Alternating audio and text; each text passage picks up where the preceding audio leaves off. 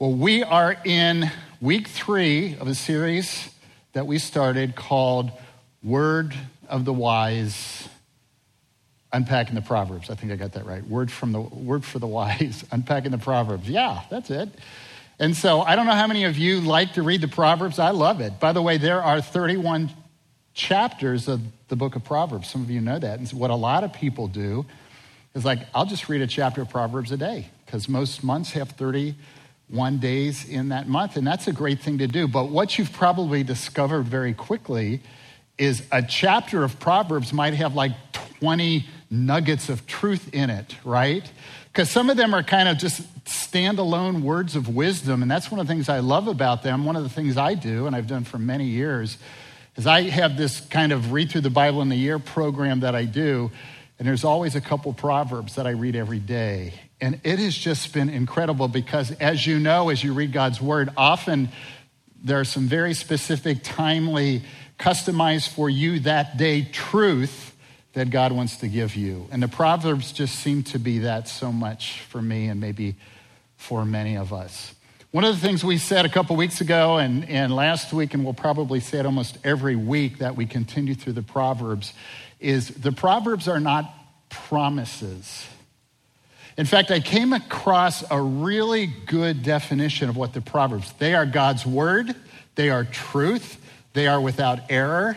I want you to hear me say that.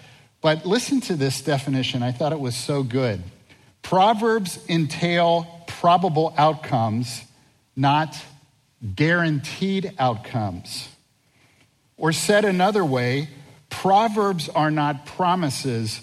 Proverbs are the way life generally goes. They're general principles for life. I think that's good. I think that's true because some things, I know one that often people will quote is, train up a child in a way he or she should go, and when they are old, they will not depart from it. So that's a guarantee. If a kid is raised in a Christian home, he'll love Jesus his whole life, right? Well, no, that's a general principle of life. And there are so many Proverbs that just are packed with wisdom. And yet, I just want us to remember that that's not true. But I'll tell you what, the proverb we're going to look at today is awesome. It's incredible. I'm so grateful when Kondo and me and Kyle and some others kind of thought through what we wanted to do for the summer. We thought Proverbs would be great. And then we got to pick the ones we wanted to do. So that's really fun because the proverb we're going to look at is kind of embedded in a context. You might want to be turning to Proverbs chapter 4 from verses 20 to 27. But the specific proverb that we're going to really look at very in depth today is verse 23. Okay? Now, one other thing I wanted to say about Proverbs is even though Proverbs aren't promises, often Proverbs are commands.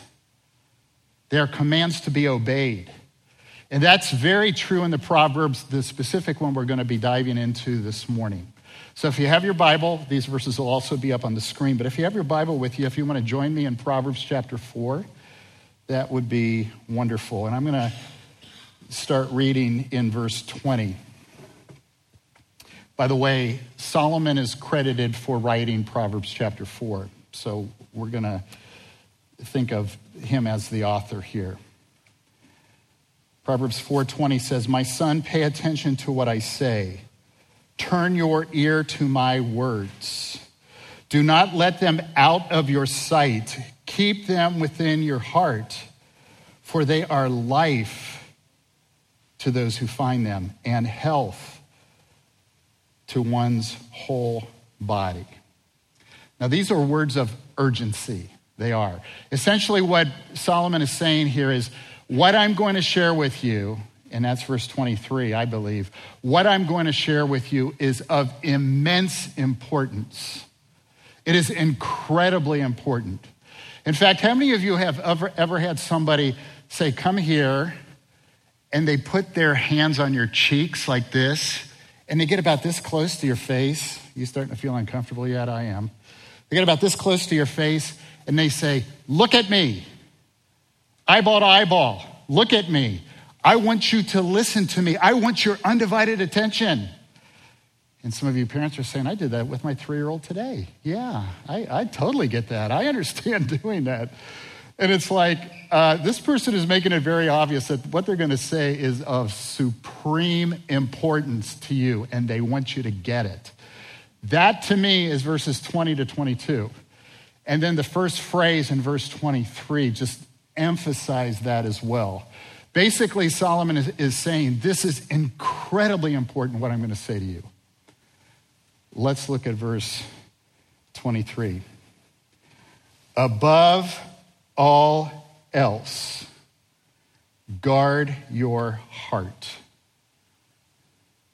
for everything you do flows from it. Wow. Above all else in life, guard your heart. For everything you do flows from your heart. That's what he's saying. Now, I did a little study of that phrase, above all else, because I was very curious if it appears anywhere in those exact words in all of Scripture. So you want to know how many times I found it other than here? 0. It's a true above all else. It's a true, nothing is more important. It really is true that this is the priority for the follower of God, the follower of Jesus Christ. Above all else. Wow, I started thinking about that as the supreme of the supreme, the priority of of your priorities. Number one, this is it. Now, there's not really anything else you can say about what's number one. And that's what Solomon is saying so clearly here, probably with great fervency. Above all else. And then he tells us what it is. Guard your heart. Now, let me tell you what he's not saying. He's not talking about your physical heart that pumps in your chest, that circulates blood through your body. It's a good idea to take care of that heart, okay? Good thing, really good thing. That's not what he's talking about. I want to give you a good definition. I saw a number of good definitions, but I want to give you a really good definition, I thought, of in the Bible, which talks about your heart many times, both New and Old Testament. Here's a really good definition. The heart is the inner core of a person. The thoughts, feelings, desires, will, and choices that make the person who he or she is. It is your being. It is your personhood. Your heart is who you are. That's what this definition is saying. By the way, gotquestions.org, I've promoted this before, over 100,000 Bible answers on that free website. Just saying, use it. I use it all the time. So what I want to do is, as we talk about our hearts, what I want to do is take us on a little journey this morning before we jump into verse 23 of what the Bible says about our hearts, our spiritual heart, our personhood, our being. And I'm going to give you a small sampling, but I want to point out three, I guess there's 3 of them, that I think are just incredibly key. Because when we read above all else, this is beyond important. Guard your heart. Guard your heart. What's my heart? I'm going to talk about that for a bit. How do I guard it? That'll be the second part that I'll share with you. So here's number 1. We all start with a sinful heart. That's good news, Jeff. That's true. We all start with a sinful heart. We do. It flows out of our sin nature, which all of us have. Let me give you a couple of passages that talk about the heart, this heart that we have inherited from Adam. These are the words of Jesus. Mark chapter 7, verses 20 to 22. He, referring to Jesus, went on, "What comes out of a person is what defiles them. For it is from within, out of a person's heart, that evil thoughts come: sexual immorality, theft, murder, adultery, greed, malice, deceit, lewdness, envy, slander, arrogance, and folly. That's in our hearts. Now, I'll be the first when I see a precious little baby, and there are some here, to just gush and say, oh, she's such a little angel, isn't she? You know, we look at little children, and they are created in God's image. That's a good thing. But babies are sinners. And some of you said, oh, you don't have to tell me that. You know, isn't it amazing that the volume that can come out of a 4-month-old? I mean, it's pretty mind-blowing, you know, when they're not happy, when they're hungry, when they want you to drop everything for them. We've inherited this sinful heart. We all have it. Jesus talks about it here. And so, you know, it's so interesting to me, you know, you watch movies, and kind of the philosophy of the world is that everybody's basically good except for the really, really, really horrible bad guys. Everybody's basically good. The Bible doesn't teach that. The Bible teaches that we have inherited sin. We have a sin nature. We are deeply flawed at our very core in our heart. We are. In fact, listen to Jeremiah 17:9. Jeremiah writes, the heart is deceitful above all things and beyond cure. Who can understand it? Who can understand it? And we all know this because of what surfaces in our minds, things that come out of our mouths, things that we do, and we know better, and yet we still struggle because we were all born with this sinful heart. So that's number one. But let me get to the better news. Because through faith in Jesus Christ, we can have a redeemed heart. This is so beautiful, a redeemed heart. And only God, through personal faith in Jesus Christ, can create in us a redeemed heart. Listen to this verse. This verse is so amazing. I love it. Romans 5, verse 5 says this. And hope does not put us to shame, because God's love has been poured out into our hearts through the Holy Spirit who has been given to us. We can't love like Jesus loves or like Jesus wants us to love without a redeemed heart. Amen? We need Jesus to change us. You know, I was thinking about this, how we've all said this. I have certainly said this. I see people who do not profess to know Christ at all demonstrate acts of kindness and self-sacrifice and what we would even call love. And yet there's something greater than that in the heart and life of the believer. Did you see what it says? God has poured out his love into our hearts. My friends, that should be one of our greatest distinctions and distinctiveness of being followers of Jesus Christ. We love at a different level. We love because we have the Holy Spirit in us, and we have the power of the Spirit to generate a kind of love that the world cannot experience or know. And so even me saying that and even me knowing that, because Scripture teaches that, is incredibly convicting. Is it to you? Because I don't live there as much as I should. But it says here that the very love of God through the Holy Spirit has been poured out into our hearts. That's why the greatest way to glorify Christ and be like Jesus is to love like Jesus. And that is to flow from our hearts. But I'll tell you that will only flow from our hearts after we have this redeemed heart, when we guard it with our lives. Okay, so a redeemed heart. It's beautiful. Let me give you my third. And it's what I refer to as we need to live with a prioritized heart. A prioritized heart. What do I mean by that? Well, for me, when I read Matthew 6:21, that's what I think about. These are the words of Jesus, tail end of the Sermon on the Mount. Here's what Jesus said: "For where your treasure is, there your heart will be also." Many of you know that verse.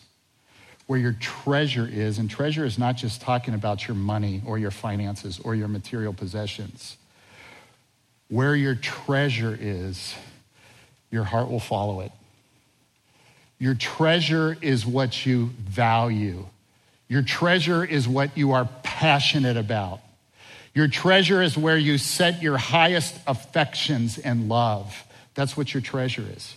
And he's saying that your heart will always follow your treasure. What's your treasure? You say, well, Jesus, I think that's the right answer, right? It's Jesus. Yes, that is the right answer, by the way. But is that true?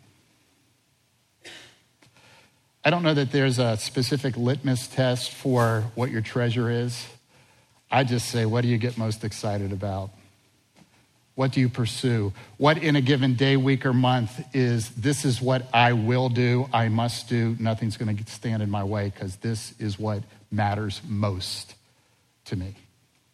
That's your treasure.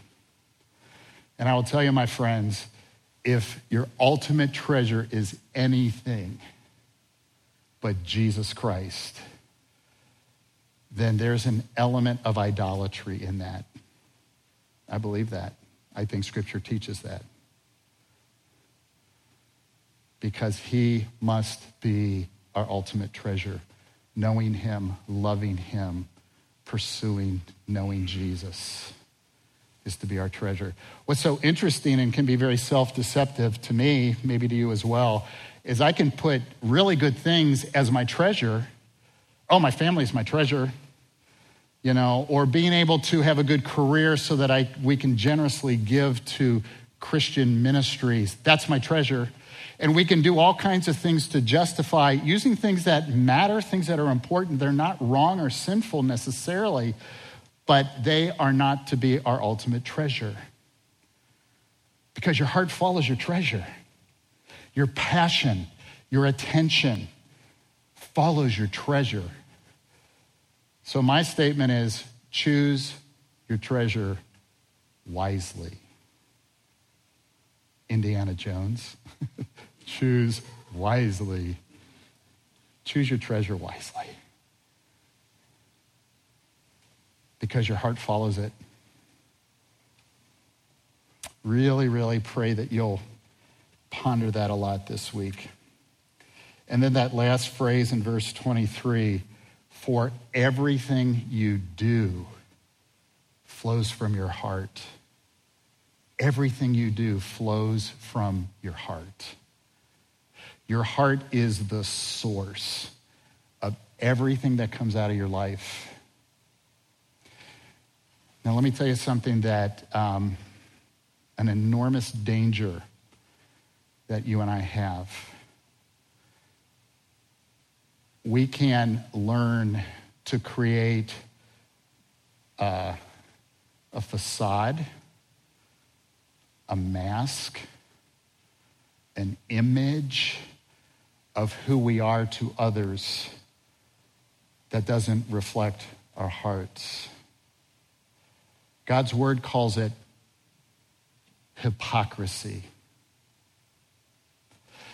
Some can become masters, and all of us do this, is what I want you to see when you see me. What I want you to see is not truly a reflection of my heart.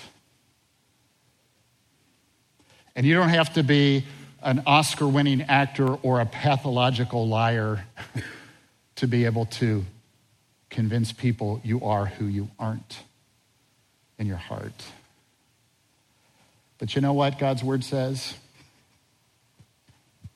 We reap what we sow. Doesn't it say that? It does. In other words, what is in there will eventually come out. What is seen in the darkness will be exposed in the light. or as some have said, your sin will find you out. And boy, is that true. You can harbor, my brothers and sisters, we can harbor secret sin in our lives maybe for decades. But your sin will find you out, and your sin will be exposed in some way. Why? Because what's in your heart always eventually comes out. That's what I believe this is saying. Everything flows out of your heart. Now, if me saying that is scary to you, good. It's really scary to me. You know what that's supposed to do? That's supposed to be an incredible deterrent to me harboring hidden secret sin in my life, knowing that it's going to be exposed. That's a healthy fear. That's a really healthy fear. And that's one of the reasons why you and I need to be incredibly quick, almost immediate when we sin, to bring it to the Lord and confess it. When we sin against other people, to sit down and deal with it and confess it. Why? Because unconfessed secret sin in your life is the opposite of guarding your heart. It's poisoning your heart. It's poisoning the source of your life. That's what I see in this passage. Everything flows from it. Do you pray this? This is a good thing. Let me tell you a good thing to pray.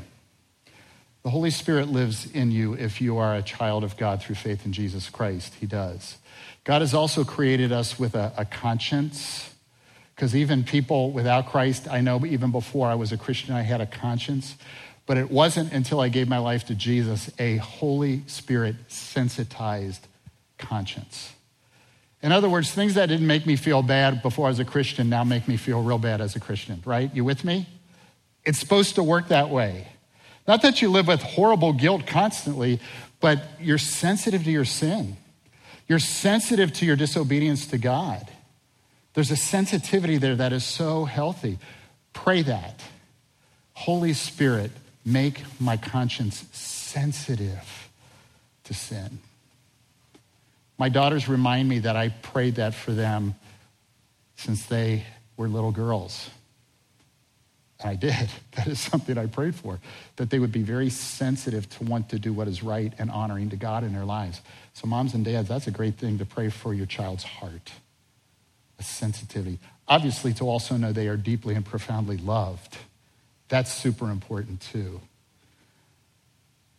But my point, my friends, is we can be masters at secret sin. We can think nobody knows, and maybe no human knows, but guess who does? The one who knows everything. He knows. Okay, now I want to go into what I think is a very relevant practical application to this command. And so I'm going to pick up in verse 24, and we're going to go through 27, and then I'm going to point out 4 very clear commands of how, in a very practical way, you and I can guard our hearts. Okay? Look at verse 24 with me. Keep your mouth free of perversity. Keep corrupt talk far from your lips. Let your eyes look straight ahead. Fix your gaze directly before you. Give careful thought to the paths for your feet, and be steadfast in all of your ways. Do not turn to the right or to the left. Keep your foot from evil. These are commands. So let me give you 4. I'm going to make them really short and condensed. Number 1, what we say matters. What we say matters. Verse 24, keep your mouth from perversity. Keep corrupt talk from your lips. Our words matter. And that's all throughout Scripture, isn't it? I mean, some of you know James 3, no one can tame the tongue. True. But let me tell you, I think we have a tendency to think, I need to be careful with my words so I don't hurt others. True, that is true. But what I believe this passage is saying is your words, my sinful words, do damage to my own heart. me give you a couple examples. I believe that gossiping about other people can reinforce bitterness in our hearts, because I'm replaying and readdressing over and over how terrible you are or what you have done or what it might be. Slandering others can reinforce pride or hatred in our hearts. Spewing words of anger or rage about people that you can't stand or groups of people that you despise reinforce hatred in your heart. And we can feel justified and even better, because I hear people say this, well, I just really need to vent. I just needed to kind of spew it all out. Man, that was so cathartic. I feel so much better. You know what? You've just poisoned your heart again when you do that. I believe that this is saying very clearly that my words affect my heart. I want you to think about that, because I think it's really, really true. Because there's a sense in which it just kind of reinforces those things in your heart. What we say matters. Number two, what we see or look at, what we see matters. Verse 25, let your eyes look straight ahead. Fix your gaze directly before you. What we see matters. I wanted to tell you that I couldn't help when I thought of this verse of that beautiful classic children's song, "Oh, be careful, little eyes, what you see." Be careful, little eyes, what you see. So my question, my friends, is what do you expose your eyes to that you shouldn't be exposing your eyes to? What do you fixate your eyes on that you shouldn't be fixating your eyes on? Because it does heart damage when you and I do that. One of the keys to guarding our hearts is what we look at. Here's what I found about myself. It's almost like our minds are like cameras, and I have fixated my eyes, especially before I was a Christian and was a teenage boy, came to Christ right before I turned 19 years old, on images that lingered for decades in my mind. That's the thing about our eyes and our brains. We can fixate our eyes, and for some people, they see horrendous acts of violence, and that's why there is trauma. That's one of the reasons. There's other reasons as well. What we see, what we look at, matters when it comes to guarding your heart. That's the point. Let me keep going. What we think matters. Our thoughts, what we think matters. Look at verse 26. Give careful thought to the paths of your feet and be steadfast in all of your ways. Give careful thought to the paths of your feet. That might just be saying as you live life, as you make decisions. And we all know that some of the most heinous sins, some of the most destructive, life-altering choices people have made is because they made it in a moment foolishly without thinking.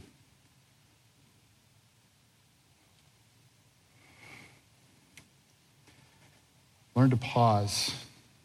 I got something better than the old take a deep breath and count to 10. How about just start talking to Jesus? Let's go there. That's what I try to do. When I am just feeling angry or I want to retaliate or I want to do something without being thoughtful about it, start talking to Jesus. Take more than 10 seconds too. Start talking to Jesus about it. Boy, if that can be my go-to when I feel like doing something foolish or saying something ridiculously hurtful to somebody, I'm guarding my heart. I'm guarding my heart. And God says that's incredibly important, to guard my heart. Make Philippians 4:8 your go-to passage. Paul writes, finally, brothers and sisters, whatever is true, whatever is noble, whatever is right, whatever is pure, whatever is lovely, whatever is admirable, if anything is excellent or praiseworthy, think One version says, dwell on these things. It's so obvious that where our mind dwells, what we meditate on, what we reflect on, is profound when it comes to the condition of our hearts. It's profound. What does your mind dwell on? And then number 4, where we go matters. Where we go matters. Verse 27, do not turn to the right or to the left. Keep your foot from evil. Going to places that make you vulnerable to sin is not wise. Going to places where you think, oh, I know I can handle this, and you can't, is not wise. Can you think of places, I wonder, maybe you can. Can you think of places where it's really, really important you avoid those places? Because you know if you are there, the temptation is intense, or you know that you'll give in. You see, you guard your heart by being very thoughtful about where you go. Where you go matters. That's his point to us.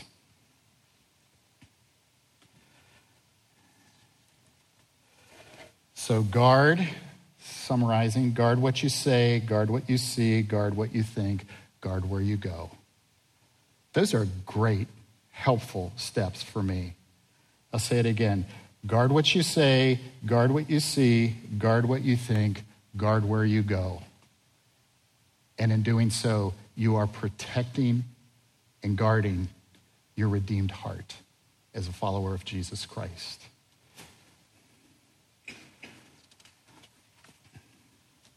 So let me wrap up by just saying this.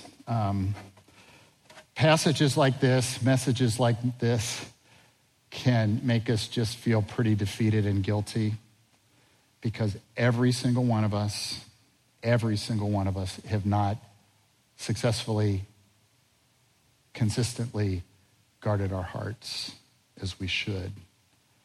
None of us have consistently made Jesus our greatest treasure. I know that. I sure haven't. But as I think about guarding my heart, as I think about how the Lord has spoken to me again through this passage, I was reminded to make sure I share with you that Jesus forgives. I always want, it's so much my heart when I share God's word, and it's a passage that's hard and convicting and challenging, that we leave with hope, that we would leave with some level of encouragement. Jesus forgives. Jesus knows that even though we have redeemed hearts, we still struggle deeply. But I think he honors our desire in our hearts. I think he desires our intentions and our motives when we say, I want to do so much better, Lord, in guarding my heart. I want to be much more careful about what I expose my eyes to and what comes out of my mouth and where I go. Lord, I just want to be better at that. Help me, please. And maybe for some of us, best thing we can do is tell a person, a loved one, a dear, dear, dear friend, can you make me kind of accountable? Like, I need to quit going there. I need to quit watching that. I need to quit fill in the blank, because it's damaging my heart. It's poisoning my heart. And maybe that's where you are today. God bless you if you're ready to confess that to the Lord. He loves when we do that. He does. I love the verse in 1 John 1:9. If we confess our sins, he is faithful and just and will forgive us our sins and purify us from all unrighteousness. That's what he does. My friends, Christ's forgiveness is not the blank check of, I'll always forgive you, so do whatever you want. That's not the intent of forgiveness. The intent is, Lord, I want to pursue you with my whole heart. I want to walk in obedience to you. I want to pursue righteousness and holiness every day in my life. I want to guard my heart so that my heart is pure before you.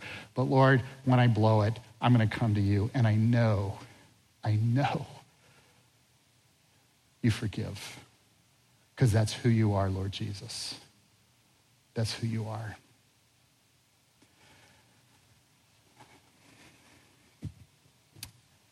I bet it was almost 40 years ago. It's been a long, long time ago that I heard a speaker say something. It was at a Bible conference. He shared something that has so stuck with me and has been profound in my own walk with Christ.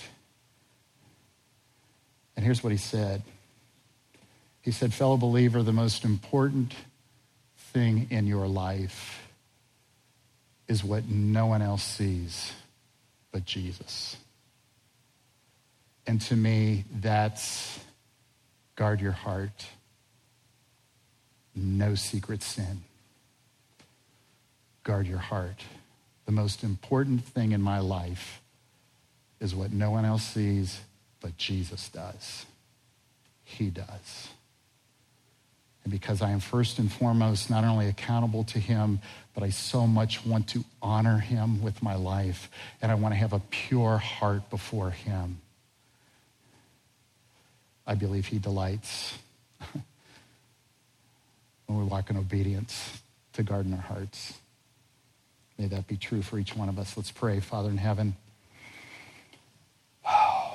Lord, this is such a challenge. I am so grateful that we have a redeemed heart. I am so grateful that your Holy Spirit has poured out the love of Christ into our hearts. Lord, that's a resource, that's a blessing, that's our standing before you. And yet, Lord, we continue to struggle. We continue to have false idols, false treasures in our lives.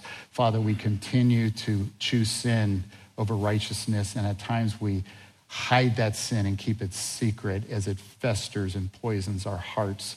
Forgive us. Forgive us. Help us this morning to even come clean if that's what we need.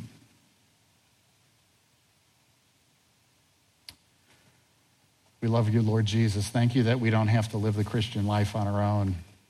We would be so miserably failing constantly, and yet you've given us your Spirit, you've given us your word, you've given us your Son. And you have given us one another, your body, your bride. What a beautiful thing that is. So, Father, I pray for each and every person here that we would take to heart that your priority for us is to guard our hearts, guard our spiritual lives, guard our minds, our eyes, our mouths, even where we go. That the very source of our being, our hearts, would be pure and godly and righteous, and that you would be glorified through us. In Jesus' name we pray. Amen.